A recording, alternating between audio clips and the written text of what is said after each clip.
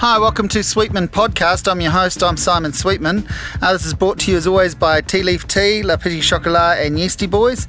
And this one is a conversation with Marnie Karmelita. She is the director of the Wellington International Festival and the Jazz Festival. There's actually been some changes in the structure of the festival, and we talked through a bit of that.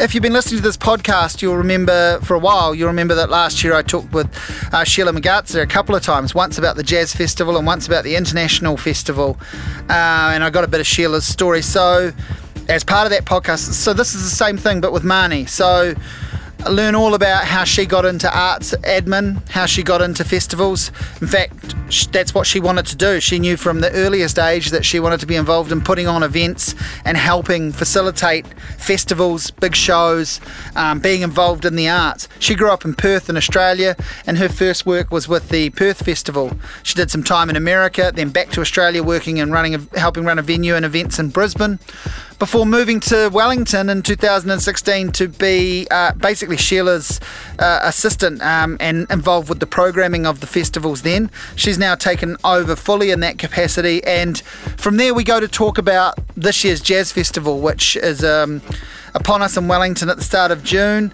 I'll have all the notes. There'll be links in the notes for this, but the headliners have all been announced. The big headliner is Herbie Hancock. We go through the program. We go through all the people in the program, so I won't spoil that by naming it now. And we talk about some of the things you can see, by Koha or Free, some of the local pubs and clubs you can check out.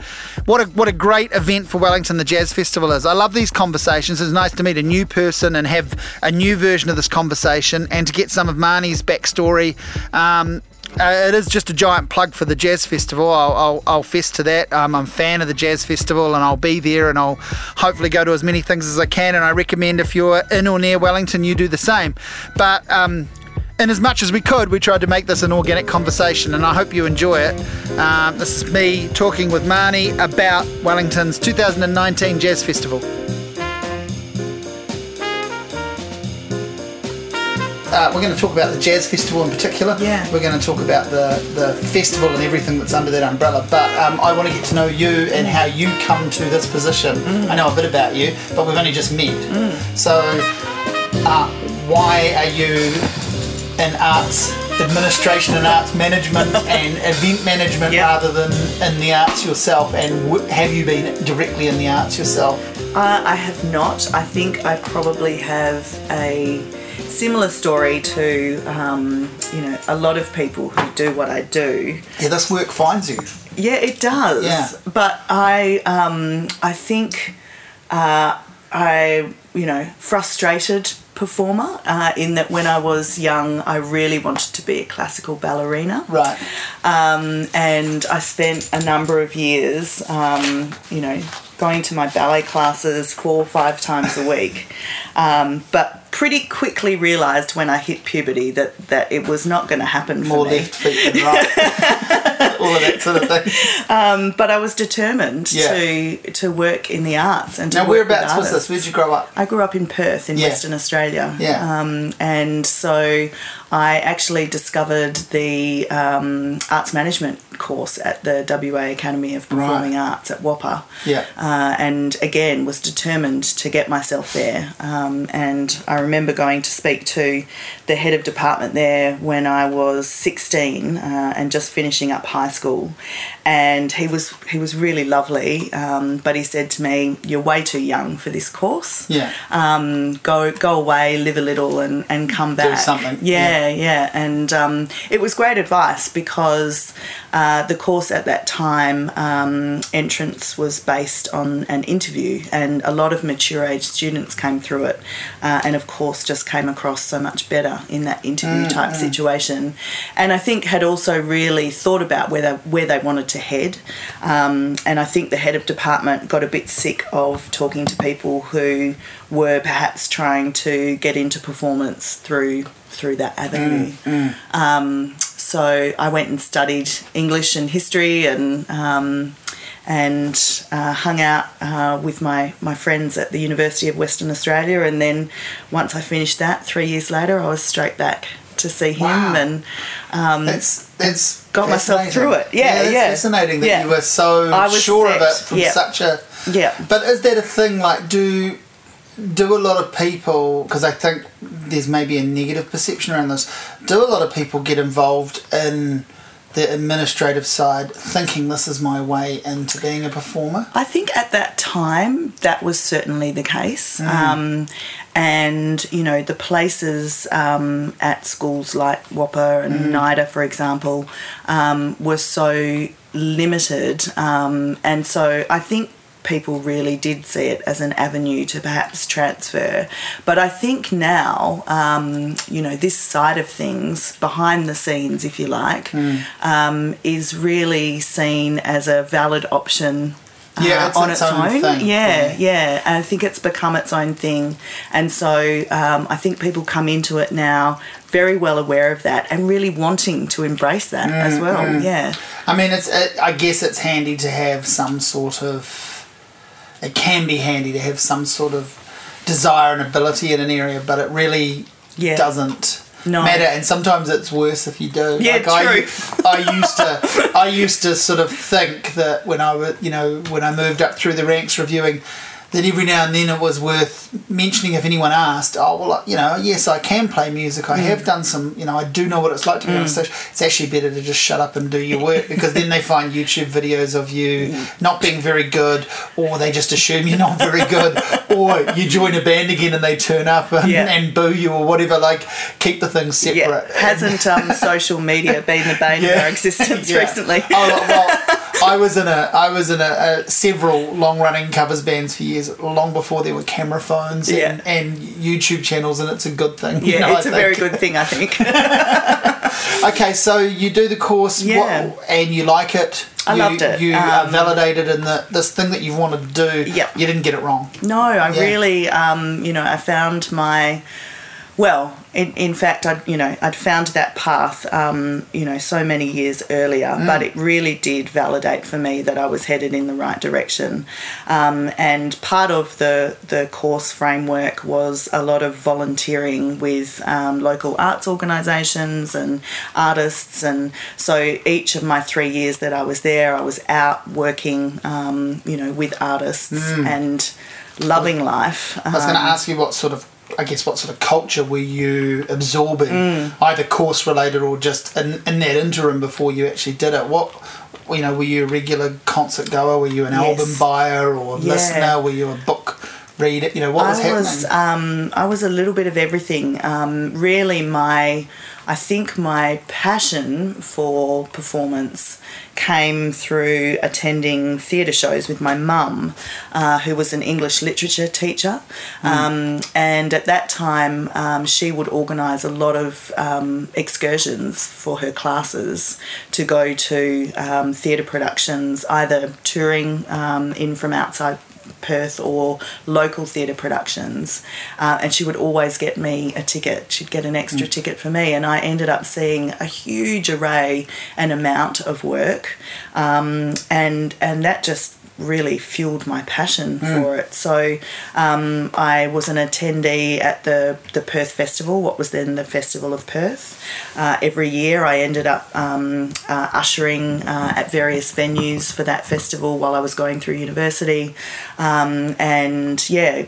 Concerts, theatre, dance, a little bit of everything. Yeah. Which is what the job requires. It really does. The jobs that you've moved into. That's for sure. Okay. Yeah. So you're doing volunteering as part of the course. You're experiencing all sorts of things and going to all sorts of things. And then what's the significant move out of that? Again, it really came out of that that volunteering, because in my second year I ended up at the Festival of Perth and working in the marketing department there. I spent a lot of time folding T-shirts, festival T-shirts.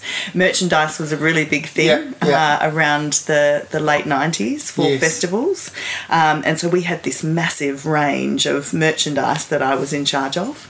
And in my third year, I was required as part of the course to do a 10-week placement full-time with an organisation and then write up a lengthy report on the experience, using all of the knowledge that we had learnt over our degree. And so I asked the festival if I could do my placement there, and they agreed wholeheartedly.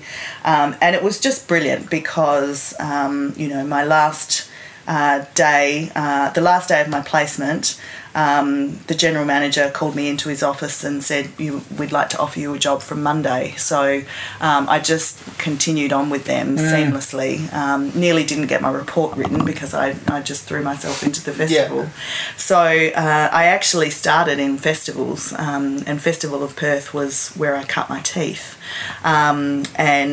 Actually where I started to hear about the New Zealand Festival, because there was a really special relationship between Perth and the New Zealand Festival here in Wellington. The artistic director at the time, David Blenkinsop, was very supportive of this festival, there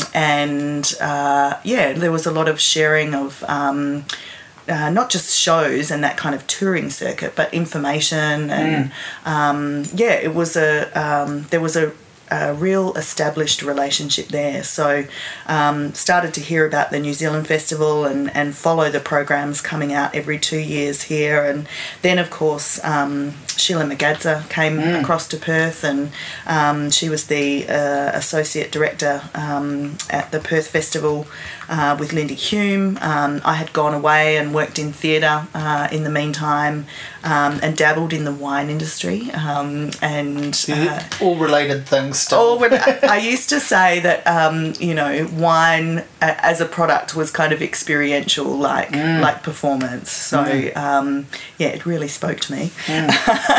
But that was fun, and ended up back at the festival, so working with Lindy and then Sheila for a number of years, and during that time transferred from marketing and the media area across to program management, which I decided was really the place that I belonged. And I did that coincide with the rise of social media and the bane that's caused for people working in marketing? Because it sounds like you might have nicely dodged a bit of a bullet there. I really did. I dodged it just before it started to become, a part of our everyday existence, which was, I am grateful for that. Like it still is for you, obviously, but the pressure's slightly off. You can go about doing your job exactly without worrying too much about that, I imagine. You're absolutely right about that. And our fantastic marketing team at the festival, that's their everyday. They've developed their coping strategies. Absolutely.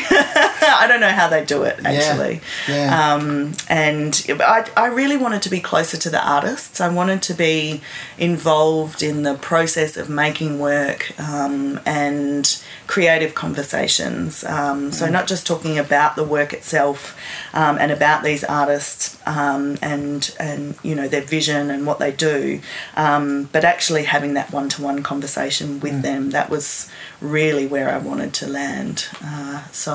Started that journey there.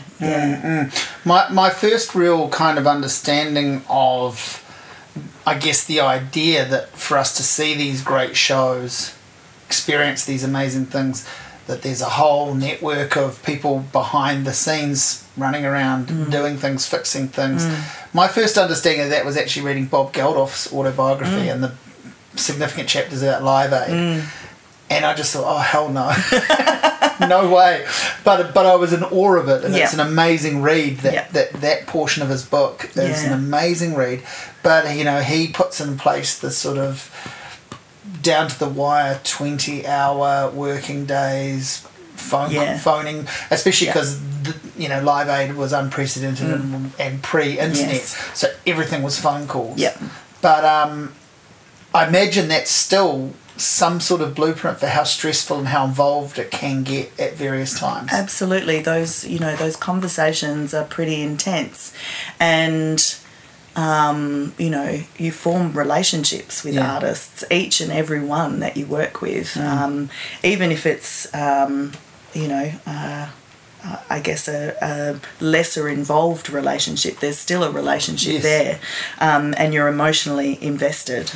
So not only are you dealing with logistical concepts and availability and technical staging requirements and that kind of thing, but you're emotionally invested in the work and you really want to see it reach an audience in the first place, and then you want to see it connect with people. It's quite it's, you've got to have that passion, I think. There's several levels or layers of potential horror story waiting to happen. not to make this sound like too scary, but isn't there? I mean, there's the venue can have its own troubles. Yes. It can go through a last-minute refurbishment, or like Wellington's panic with earthquake re-strengthening. Yes, yeah. So there are venue logistics, there are artist logistics, then there's your own team, and then there's the big thing at the end of the day is always, have we got enough ticket buyers? That's right. Is the show going to land here? And you're absolutely right. All of those questions need to be addressed,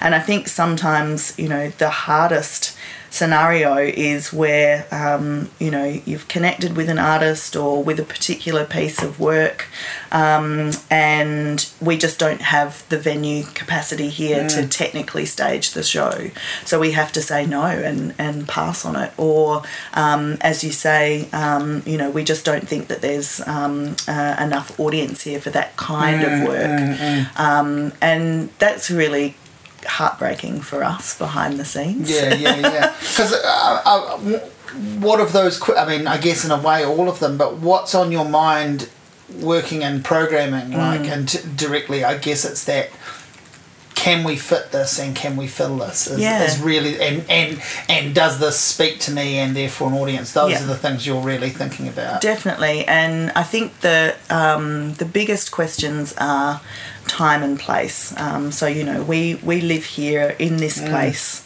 and we're all part of this current time, this this landscape, the zeitgeist that's swirling around us. So why this particular work here and now, I think, is probably the biggest question, and if that doesn't have a resonance, or if it doesn't have a connection, then it's not the right time, and it's best to leave it be.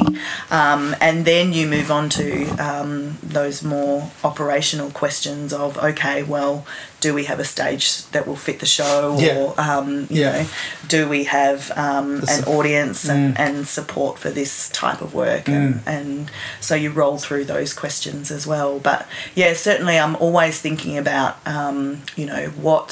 what's the best fit for Wellington in this year. Why should this play now, and exactly. how will this play out? And with everything going on around us, how will it land? So people have listened to this podcast regularly. You mentioned Sheila. She came and chatted to me a couple of times, and she's a ex-work colleague and friend of yours. So one of the things that you will have had to do that she talked about is that most harrowing thing of travel around the world and see amazing shows and get handed a glass of wine. It's hard to make that sound hard work to people. Anyone listening will be like, I wish I could do that. Absolutely. And I bet it's wonderful most of the time, but there is a hard work element, right? You are working. Yeah, it is hard work. And so sell it to us. It is exhausting, but I have to say it's a real privilege.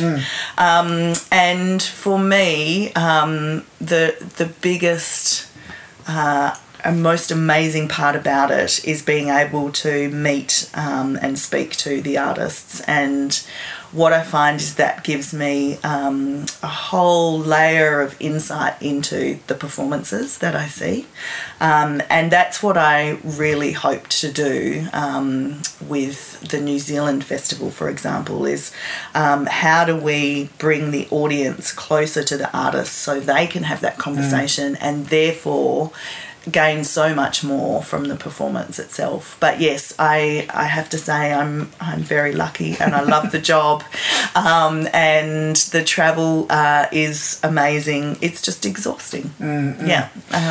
It's hard telling people that, because I've had a hard enough job saying to people when it's festival time, I've got to go out and see another show. I'll pour you free tickets. Yeah. Is it? Yes, it is, but blah blah blah. Yeah, no, that just doesn't cut it. No amount of complaining will. No, I don't complain about it. Yeah. It's just a real privilege. Yeah. So let's talk a little bit about when did you, first of all, I guess, when did you come here, and how long have you worked up through here, and then we'll get into the kind of organisation of the festival now, what it's doing and how it's changed. So for sure, I spent a bit of time in the States at one of the major university presenters in North Carolina, of all places, and then moved back to Australia, working at the Brisbane Powerhouse, which is a venue on the river there in Brisbane, and before I came here in the middle of 2016 to work with the festival as the head of programming, which really was the most incredible experience, because I was able to throw myself into the art scene here, and I got out and met as many artists as I possibly could, and saw as much work as I could, and also was able to go through a cycle with the festival, which has a number of events in its wheelhouse, as you know, and we'll talk about the Jazz Festival later, for one. So I was able to go through that cycle of the Lexus Songquest and then the Wellington Jazz Festival before I hit the New Zealand Festival. And that just gave me a really good understanding of our company and its position here in Wellington, but more broadly New Zealand as well, and then internationally. And then when the opportunity came to work with the new executive director at the time, Meg Williams, on refiguring the kind of direction of our organisation, I just jumped at the chance, because I think it's such an extraordinary organisation. I love the events that we produce and present, and what an opportunity. So I grabbed it with both hands. Also, anyone wanting to throw shit at people that work in arts and think and festivals and think that they're taking the piss should meet Meg. Yeah. And all of that will disappear in an instant, because she's amazing, right? In fact, I mean, everyone I've met and dealt with through the festival is, but just since you mentioned her in her position now. Yes. She's incredible. She's one of the really good ones, right? Oh, she's just amazing, and, she has such a long history with the organisation as well, but her energy and her passion is second to none. So it's been a delight working alongside her. Absolutely. And Sheila, I guess, set a really good tone the last few years too. I really liked meeting her and spending a bit of time talking with her, and I loved how she would, more often than not, get up and introduce an act. Yes. Like particularly the Jazz Festival. It just put a face and a smile and a name to things. A very personal touch, which is very characteristic of Sheila. I think, Sheila has the biggest heart and mind in the business, I think. But I loved that too. I loved seeing her connect with the audience, but introduce the artists who she obviously has a relationship with. And I think that's something that you can do here in Wellington, because it's like that.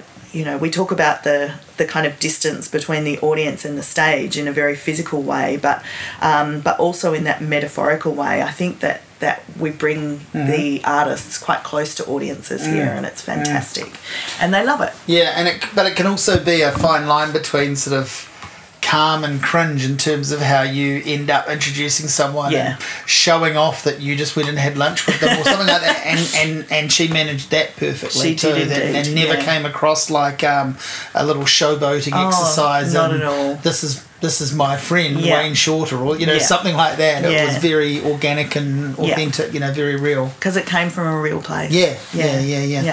So so you've been here for a couple of years. You've and now you've the whole festival organisation has changed, really. Yeah, we have. We've really stopped and looked at what it means to be a festival. And again, going back to that idea of this time and this place, what does it mean to be a festival at the moment in Wellington, New Zealand?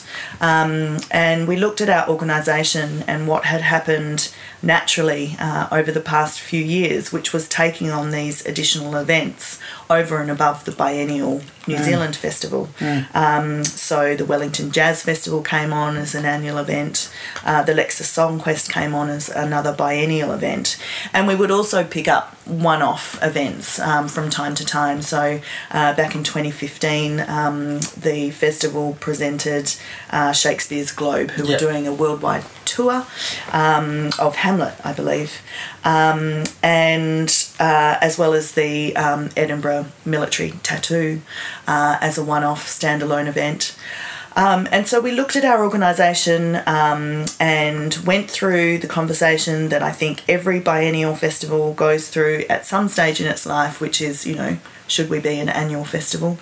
And actually, after talking to our audiences, talking to our patrons and supporters and our sponsors, we decided that no, really that the festival retains a very special quality and celebratory feel to it because of its biennial nature. And we didn't want to dilute the festival and its scale and scope by putting one up every year. But we did look at our organisation and the additional events that we had been attracting, and so we decided to look at our activity over this 2-year cycle and different ways that we could introduce new events, for example, that would allow us to offer artists additional opportunities here in Wellington in particular, but also to enable us to keep our staff on for longer contracts because that biennial cycle is very difficult for staff.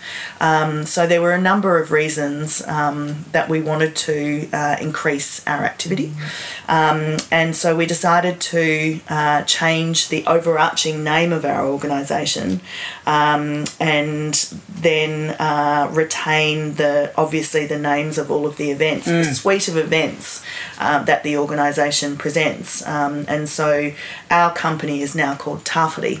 And we present the New Zealand Festival, the Wellington Jazz Festival, the Lexus Song Quest, and a new event which we've just launched called Second Unit, which will premiere in June of this year, just after the Jazz Festival. And it's really exciting because we can let each event have its own personality and its own group of audience around it and its own artists, and each event has such a different feel and a different vision, and there's no pressure on any one event to kind of rise up above the others.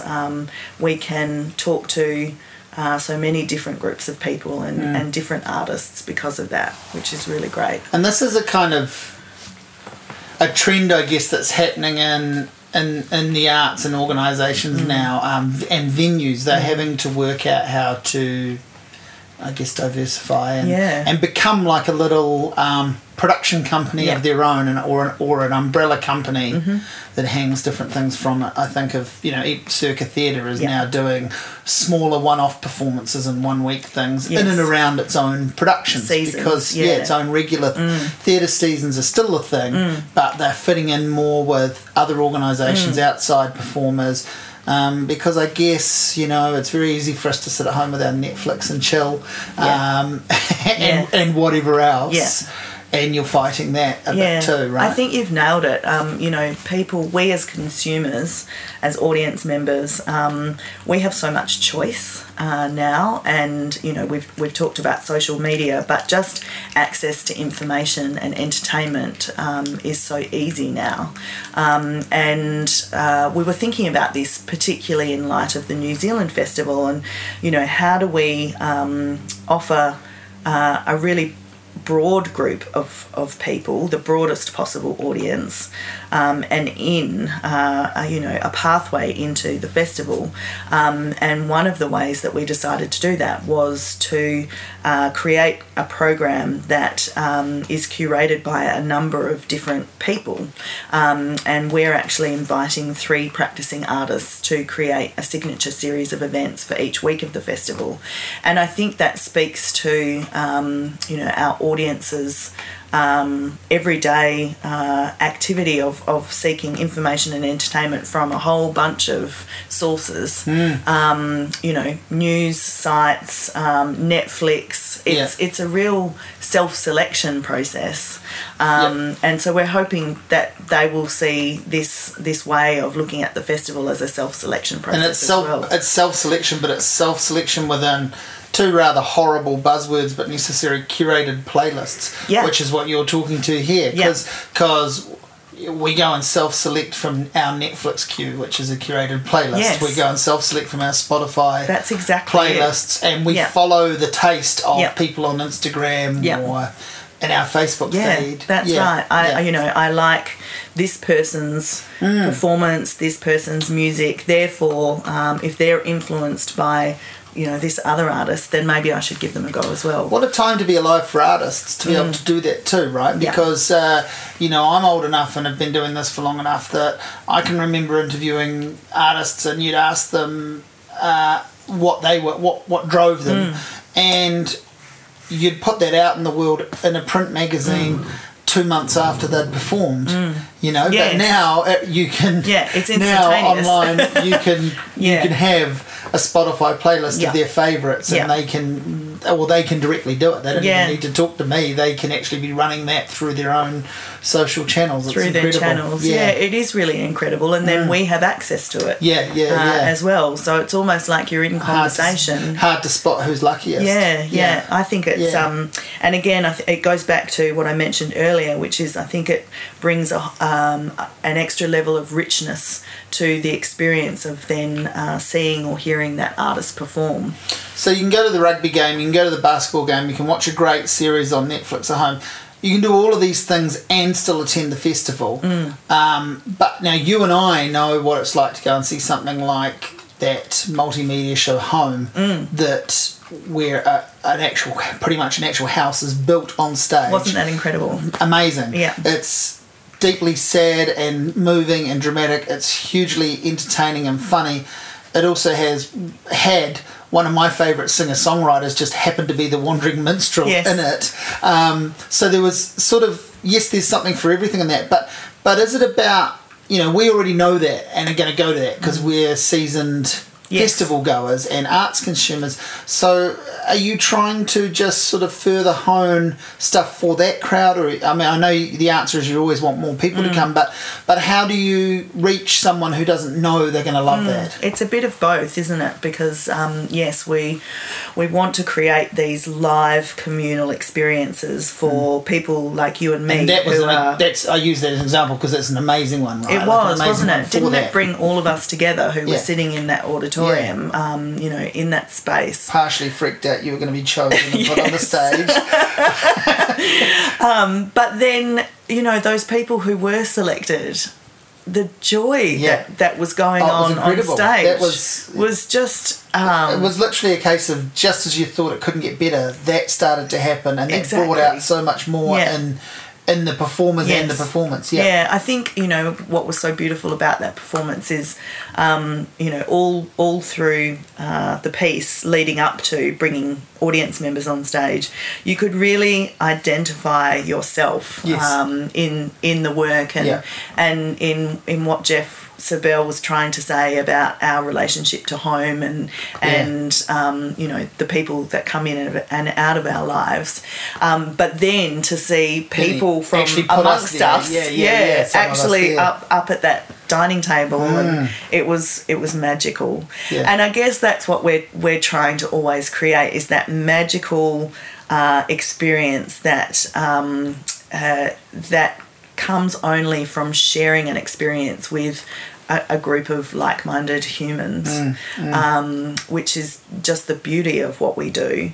And a lot of what we think about is exactly as you say, how do we introduce people to that electric feeling that we know is so transforming.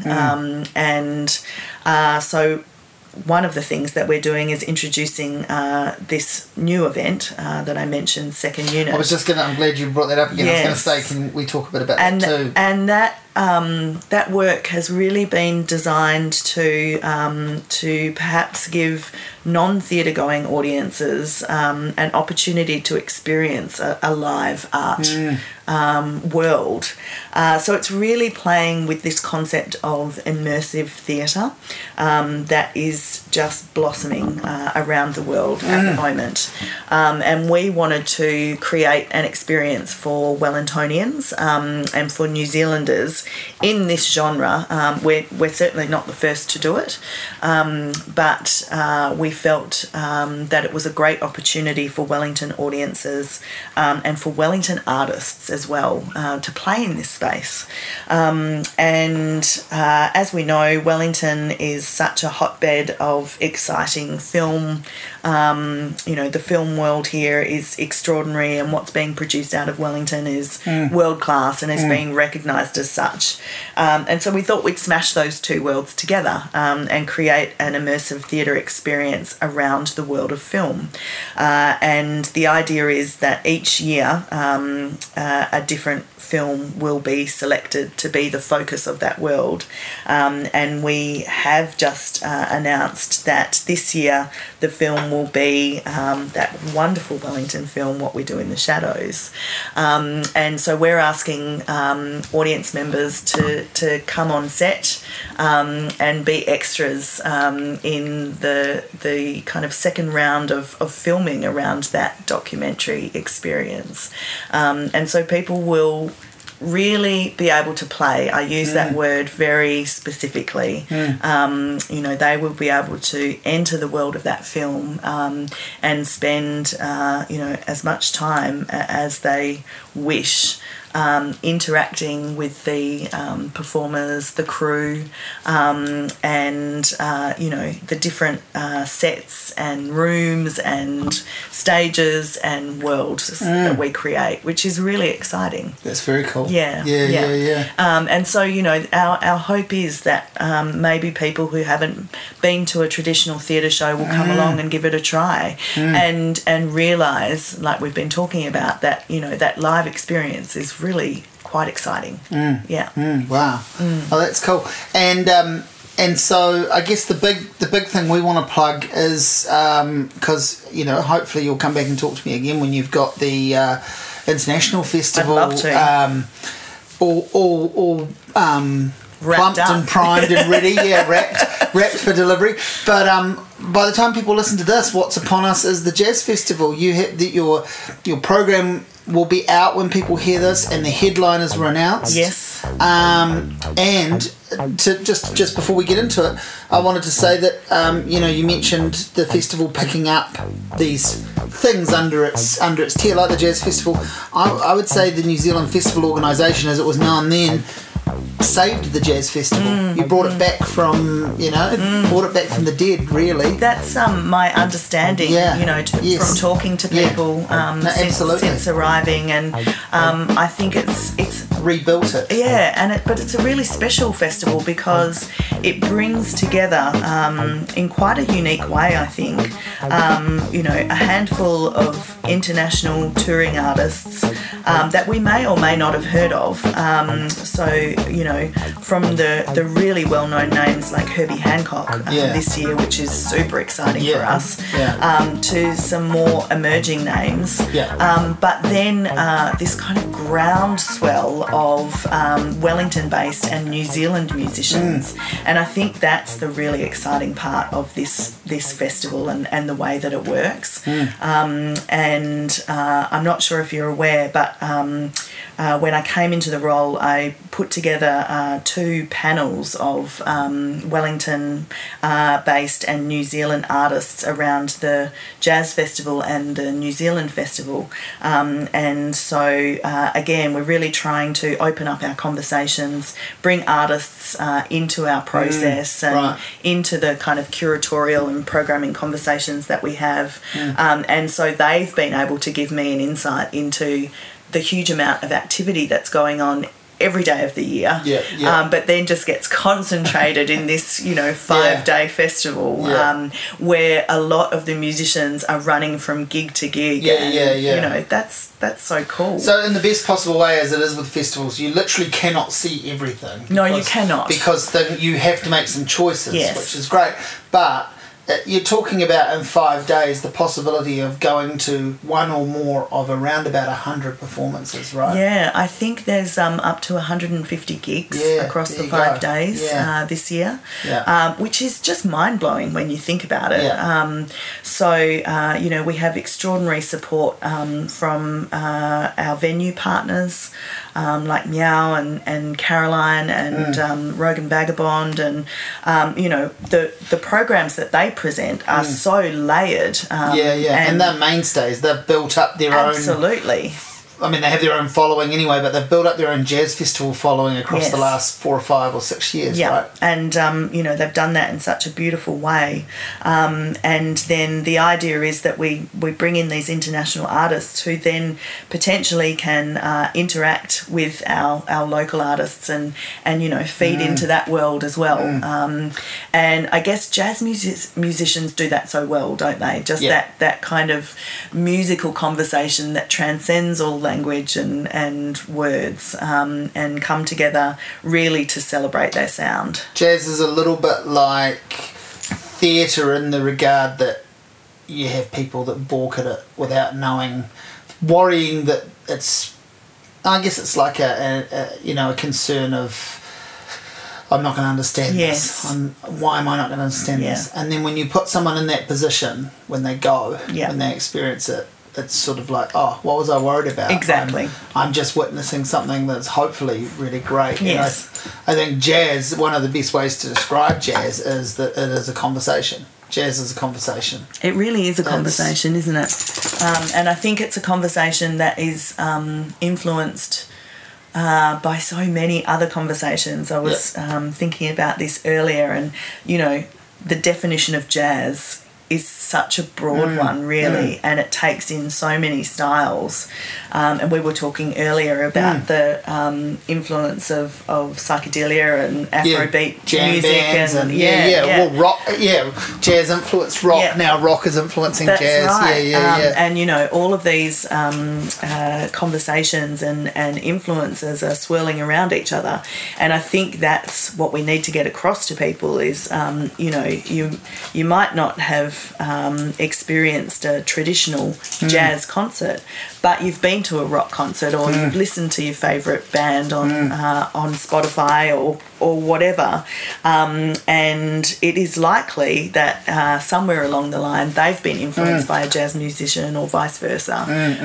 So that's really exciting to see the different styles and tones come in, and again just broaden the church, broaden the audience, broaden the reach to people.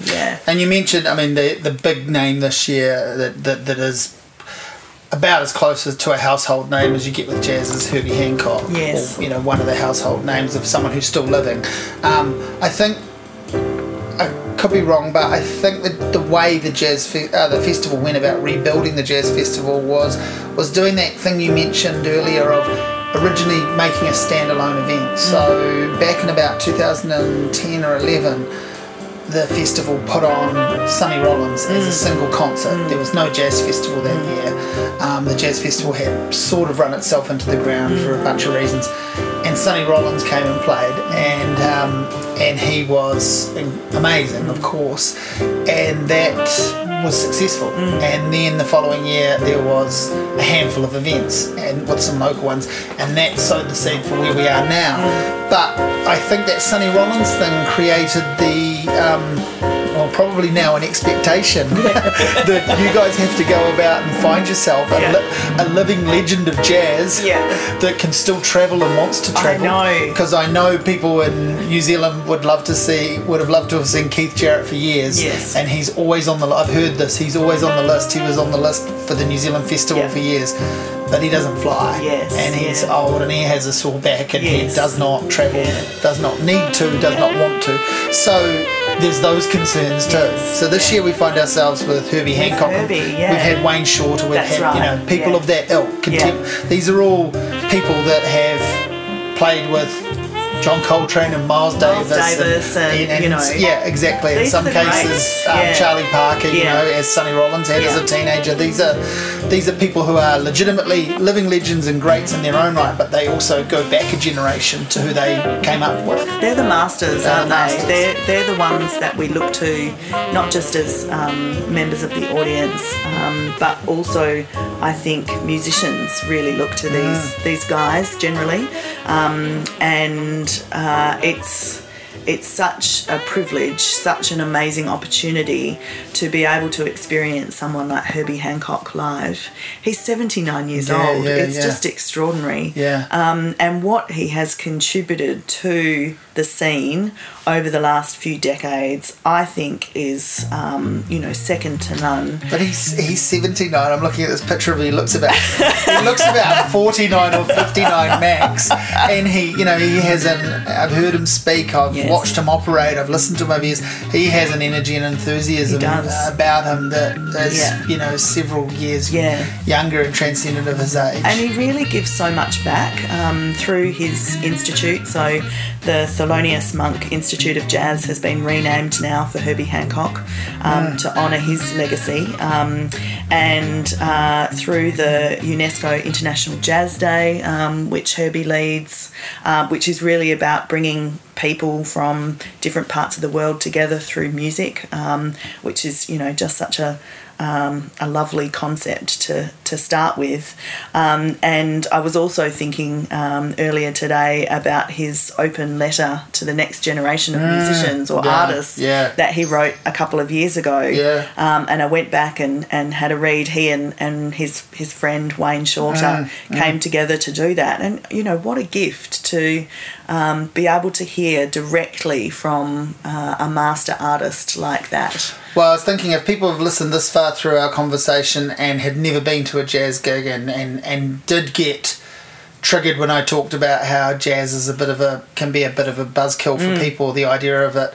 If you're going to take a punt on an international artist to pop your cherry, as it were, with jazz or whatever, you couldn't get a better person to do than Herbie Hancock. If people have watched that wonderful Quincy Jones doco on Netflix, I mean, surely one day soon there's going to be a similar one about Herbie, because he has a similar sort of story to tell in his breadth and depth. Yes, I agree. I think, like you say, surely there is someone out there is producing the definitive doco on Herbie as we speak. He was playing at Carnegie Hall as an 11-year-old.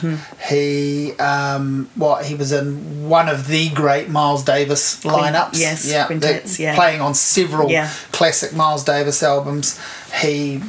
And Miles Davis sought him out, for his ensemble, because he obviously recognised what a great artist Herbie was going to be. But even if you're still scared off by jazz, not only, there are several amazing jazz albums that Hancock made, but then he gets into funk and fusion. That's right. He makes movie soundtracks and TV soundtracks. He collaborates with bad name to drop these days, but he collaborates with people like Bill Cosby. He goes wide. He does. And he basically creates or furthers one of the early versions of rap music. Yes, that's exactly right. He's been experimental throughout his career, and I think that's why musicians really revere him, because what he's done for the form is amazing as well. He keeps going in directions that people people haven't gone in before. I think, you know, if we're speaking to those people who are wanting to take a punt on someone, like you say, he's definitely Gotta be the guy to the do guy it with. in this program. I was really fortunate to present Herbie and his band when I was working in North Carolina, and the moment that he came out on stage with his white keytar was just fantastic. The whole room just stood up as one. It was it was so exciting. And I think he hasn't played in Wellington in 15 years or so, just under. I think I've seen him, but it was a long time ago. Yes, a long time early ago. 2000s. Yes, and I don't know that he's been back to Auckland or anything since. I feel like that's the last time in New Zealand. I think he may have been back 2010, 2011. But not down here. Not down here. And, you know, who knows, this may be the last opportunity to see him perform live. And he always, it sort of goes without saying, but he always has a phenomenal band. So of course he does. That's another reason you go to these things. That's right. He should and would be the draw enough. Yes. But the people he has on stage with him have their own careers, their own... They sure do. Yeah. And, you know, because who wouldn't want to play with Herbie Hancock? Yes, that's right. You drop what you're doing and you go and do that if you're asked. Yeah. And we're still working through with Herbie's people exactly who that band will contain. Right, but, you know, some really extraordinary younger musicians have come up through Herbie's band. When I saw him play here years ago, his bass player was Nathan East, who I had seen play when I was a kid with Eric Clapton and is on about, 3,000 albums. And Vinnie Colaiuta was the drummer who has played with everyone from Frank Zappa to Sting to, it's going to be something like that. It's going to be players of that calibre. It's kind of like what Miles did for Herbie back in the day, That's right. Now Herbie's identifying those artists and bringing them... through the ranks, I guess. Yeah. Flip side to Herbie, if you either know your stuff already or you want to be deeply, deeply challenged. Yes. This is a guy who is going to, stretch some people's concept of jazz, I think. I think so too, and he talks about this himself. So, of course, we're talking about Ambrose Akinmasiri playing with his quartet. He's a trumpeter. He came to prominence around 2007 when he won the Thelonious Monk International Jazz Competition, which is one of the most prestigious competitions in the world. He's really been exploring, again, we've alluded to it, these different styles of jazz and different influences from, say, hip-hop through to classical music. And he likes to collaborate. I heard a really interesting interview with him a couple of weeks ago where he talked about his latest musical venture, and he kind of got to the end of the composing and improvising stage and then realised that he hadn't played his trumpet throughout the work, or hadn't kind of included a part for his trumpet, and he's just so excited by different sounds and really likes to create these layered soundscapes, I guess. I've been blown away by his recordings. I've been listening to him for the last few years. I haven't actually spent a lot of time with the brand new one, but there's still time for me. But I felt like maybe if we wanted to give people a little bit of an idea of what they might be getting in for, I feel like he's the small combo version of something like Kamasi Washington, where Kamasi Washington is more the big band, but those same sort of sprawling length tunes and textures you're going to hear here, and maybe somewhere between that, and if people enjoyed Christian McBride's thing last year, which I loved, just in terms of that small combo, the quartet, four piece on stage. I think you've really identified it there. But certainly that more intimate sound And what's really brilliant is that Ambrose has agreed to work with the students of the New Zealand School of Music and the Jazz Project, and he's also... he strikes me as a guy who gets up and plays all day or thinks about it. It's just fantastic that he's so eager to kind of share his experiences with these young emerging artists, and he's also agreed that the New Zealand School of Music Big Band can open his gig. Wow. So they'll get the opportunity to open a headline act at the Jazz Festival, which I'm really excited about. World-class players. Unbelievable. It's going to be a really exciting night, that one. And this, that we sort of talked a bit around that before, but this is one of the great things about jazz is that the really great players are so encouraging of the next generation. And the next generation, or the beginners, whatever you want to call it, the younger people that have enough of a facility, they will get up on stage and do it.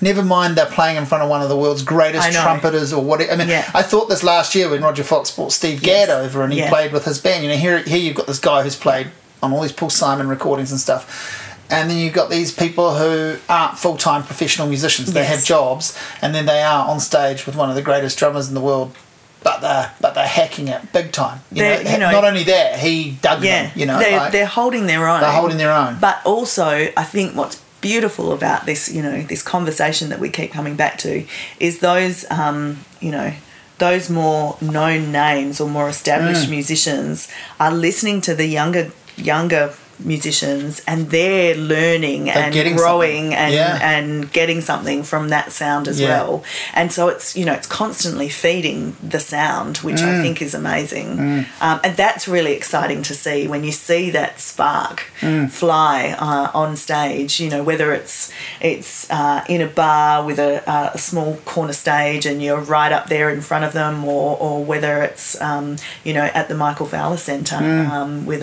a huge lighting rig and a great backline and huge sound system. It's fantastic. But I do think it's worth mentioning. Well, we've talked about it, but Ambrose is going to stretch some people. I think he is. In the best possible way, if you know what you're looking for. He's certainly someone to go and have a little check out of what he does if you don't already know before you buy the ticket. Have a listen. I've really loved what I've heard, and you obviously have. Big time. And so I'm hoping that people really embrace his sound. He's certainly one of the exciting newer voices that's coming up through the ranks. So a safer bet for a more mainstream audience, if you like, is the next one, Alicia Olatuja. She's got a great backstory in that she was sort of, in some ways, discovered singing as part of one of Obama's inaugurations as part of a gospel choir. That's right.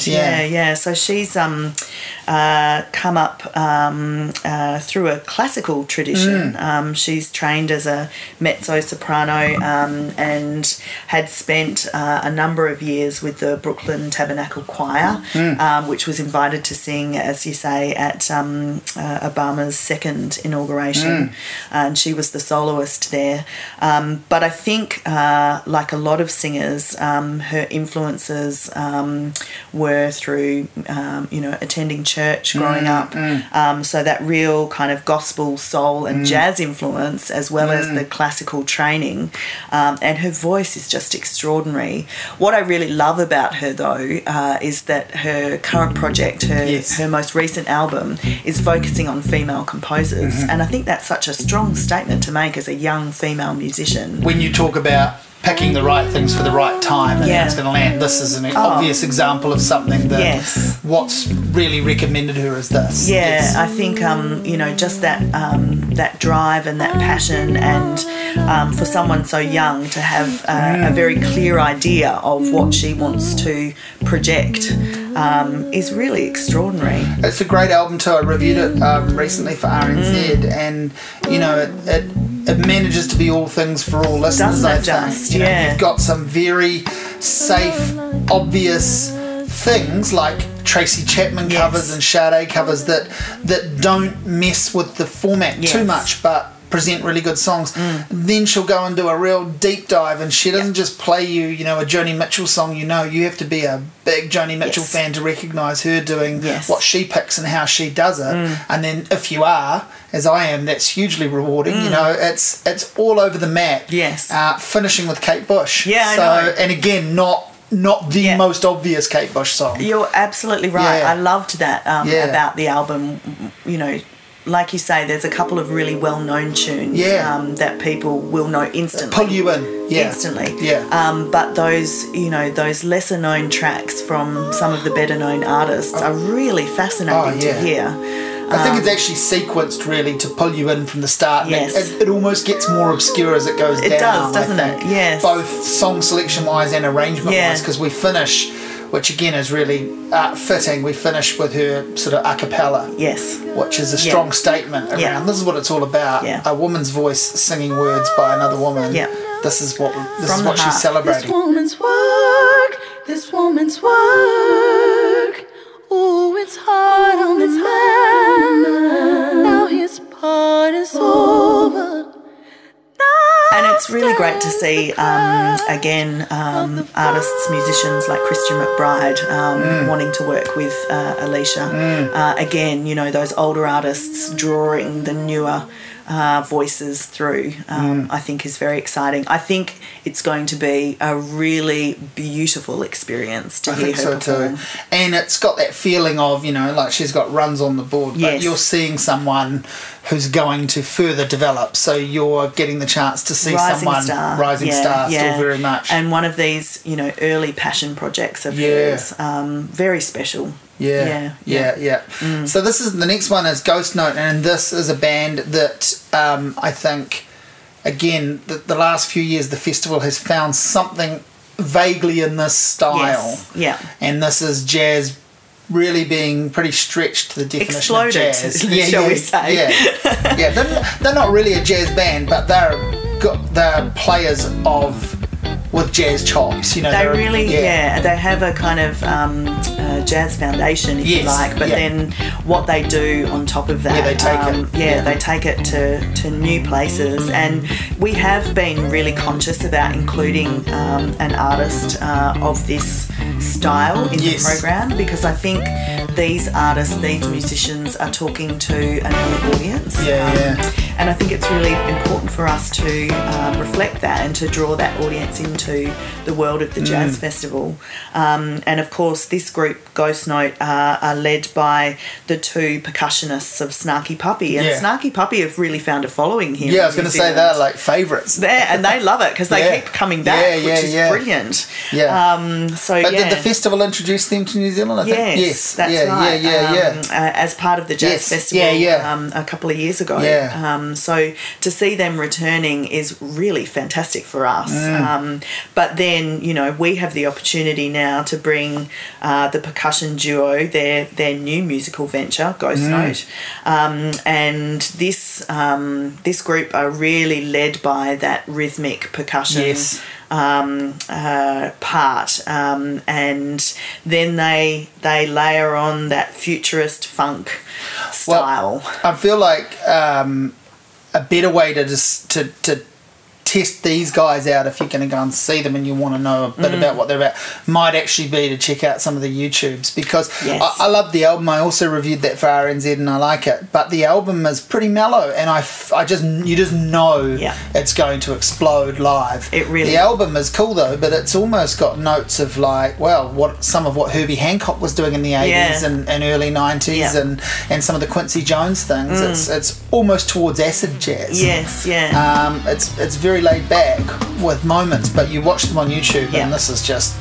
They really are going to explode, and you know, this is the gig that we hope people will get up and move, because this is your Friday night show. But it's that kind of music, isn't it? You know, you just want to move to it. You can't sit still. So really excited about that one. One of the local mainstays of the festival is Roger Fox and his Sunday afternoon spot. That's his spot, but he obviously, I've talked to Roger many times, including for the podcast, and Roger is a tireless ambassador for performance and jazz in New Zealand. He's amazing. And he always brings someone into his Sunday afternoon show. Yes. So again, it's that conversation thing. He brings in a guest collaborator. So what's he doing this year? It's a really interesting collaboration this year. So Simon O'Neill, the New Zealand tenor, is joining Roger and the big band on stage, and they are actually performing new arrangements of both Wagner and Puccini arias that people will know, but it's going to be a totally different sound. And I'm really excited to hear how it lands. I think it's going to be quite interesting and something unusual and exciting for Simon to perform as well. And as you say, Roger's just such a big advocate of the jazz scene here in New Zealand, and he's also commissioned a whole bunch of new compositions from New Zealand musicians that he'll be premiering at that gig as well. And I love that Sunday afternoon slot because it's a chance to go and see something on the big stage in the afternoon. You can either go to two things that day or being that that's the final night of the festival, you can get your afternoon fix and then you can go off and see something in one of the smaller venues if you afterwards as a little sort of dessert. Yes, that's really what we're hoping that people will do. Come to the Michael Fowler Centre for a 3 p.m. gig and then head out into the streets and go down to the Rogan Vagabond or whatever. Hit the bars, hit the clubs. Always has a big closing sort of party. And we have no doubt that you will see, artists from the main stage crossing over into that world. So it's certainly what we're hoping audiences will do. Yeah. So tell me, I know nothing about Code Quartet yet. So we're actually focusing on New Zealand commissions ourselves over the next 3 or so years with the Jazz Festival. And we've commissioned Lex French and Jasmine Lovell-Smith to create a couple of new pieces each to premiere on the main stage as part of the Jazz Festival. And as you may know, Lex has been living in Montreal for the last couple of years, and he's really embedded himself in the scene there and has become part of the Code Quartet, led by Christine Jensen on saxophone, who's a leading jazz voice in North America, in that part of the world. And so we're bringing Lex and his Canadian collaborators over to and Lex premiere. has almost been a bit of a star of the festival really and the local stages across many years. He really has. He's involved with some other great players and has a style, a visual sort of style that comes out as well as being a great player. Very much so. And I think he's really found a place for himself in Montreal, and we wanted to give him and Jasmine the opportunity to create new sounds and new pieces of music, and we thought what better way to do that than to bring the musicians that Lex has been working with, and then of course they'll take those works back to Montreal and North America with them. And then I'm just looking at what you've got on and the smaller things, and this is a festival of itself outside of that. So we've got Caroline and Meow, Rogan Vagabond, also the Third Eye, which has established itself the last couple of years as a really great venue and had stuff at the Jazz Festival last year. And then there are a few other little things around. There are pop-up shows. There'll be buskers in Cuba Mall, as there always is.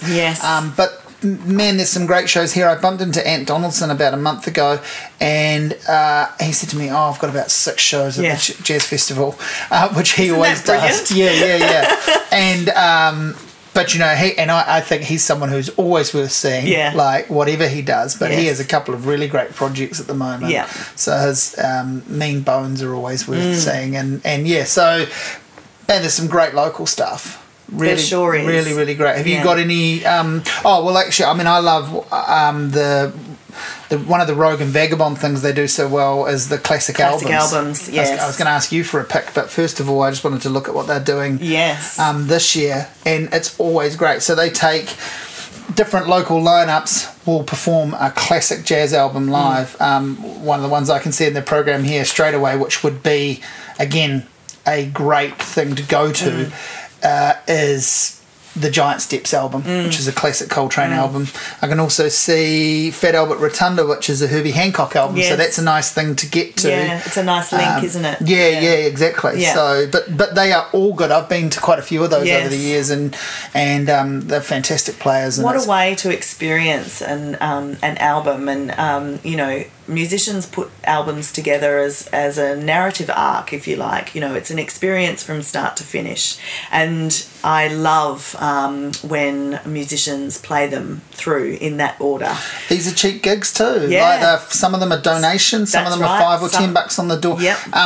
Some of these albums only go for 35, 40 minutes. Yep. That's a great amount of time to just experience something, and Yep. it can be something you can do and then go off to a bigger gig or afterwards, or if it's the only thing you do. Yeah.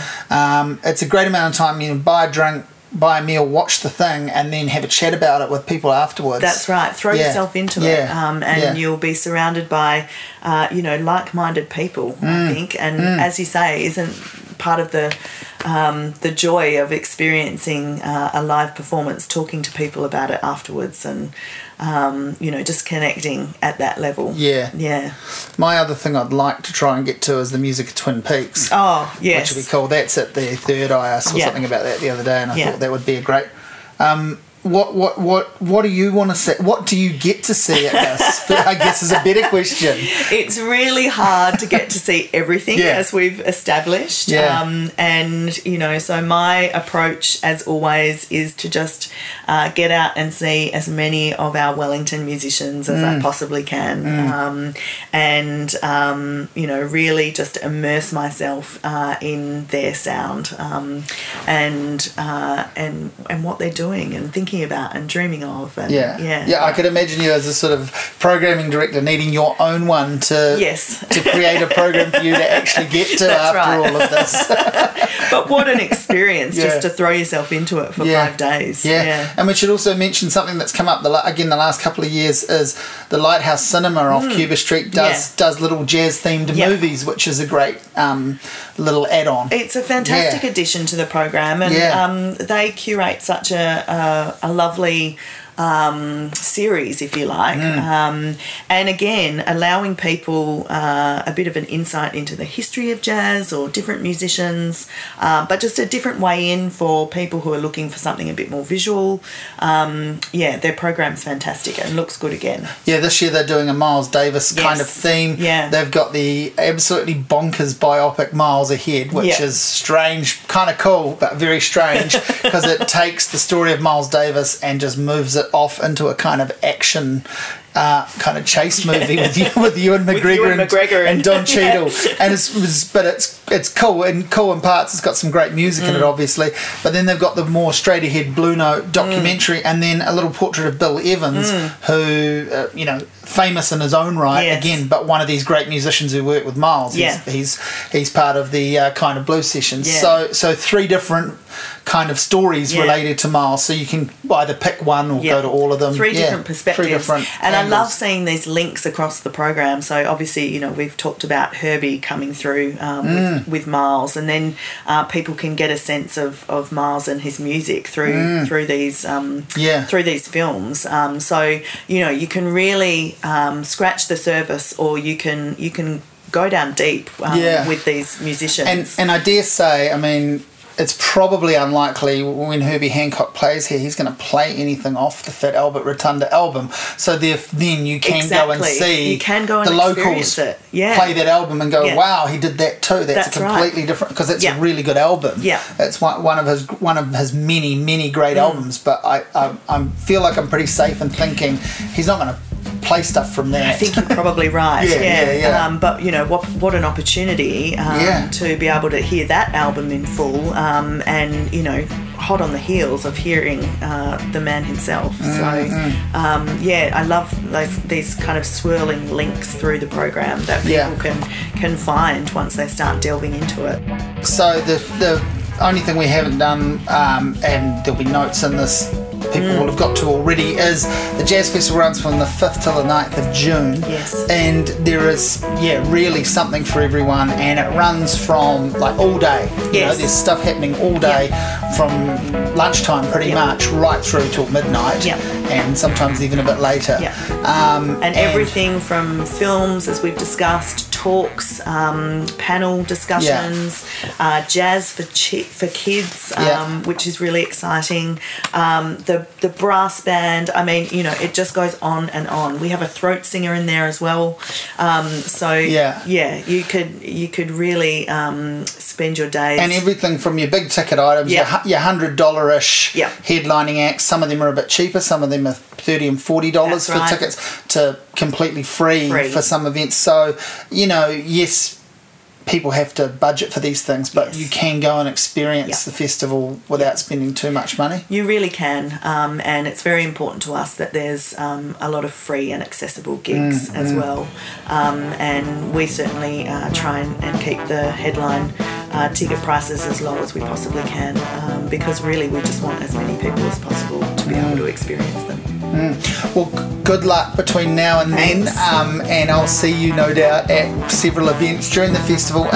Thanks for coming and talking to me. Great to find out about everything the festival is now doing, and you'll come back and talk about the big international festival next year. I would love to. Great. Hey, thanks heaps.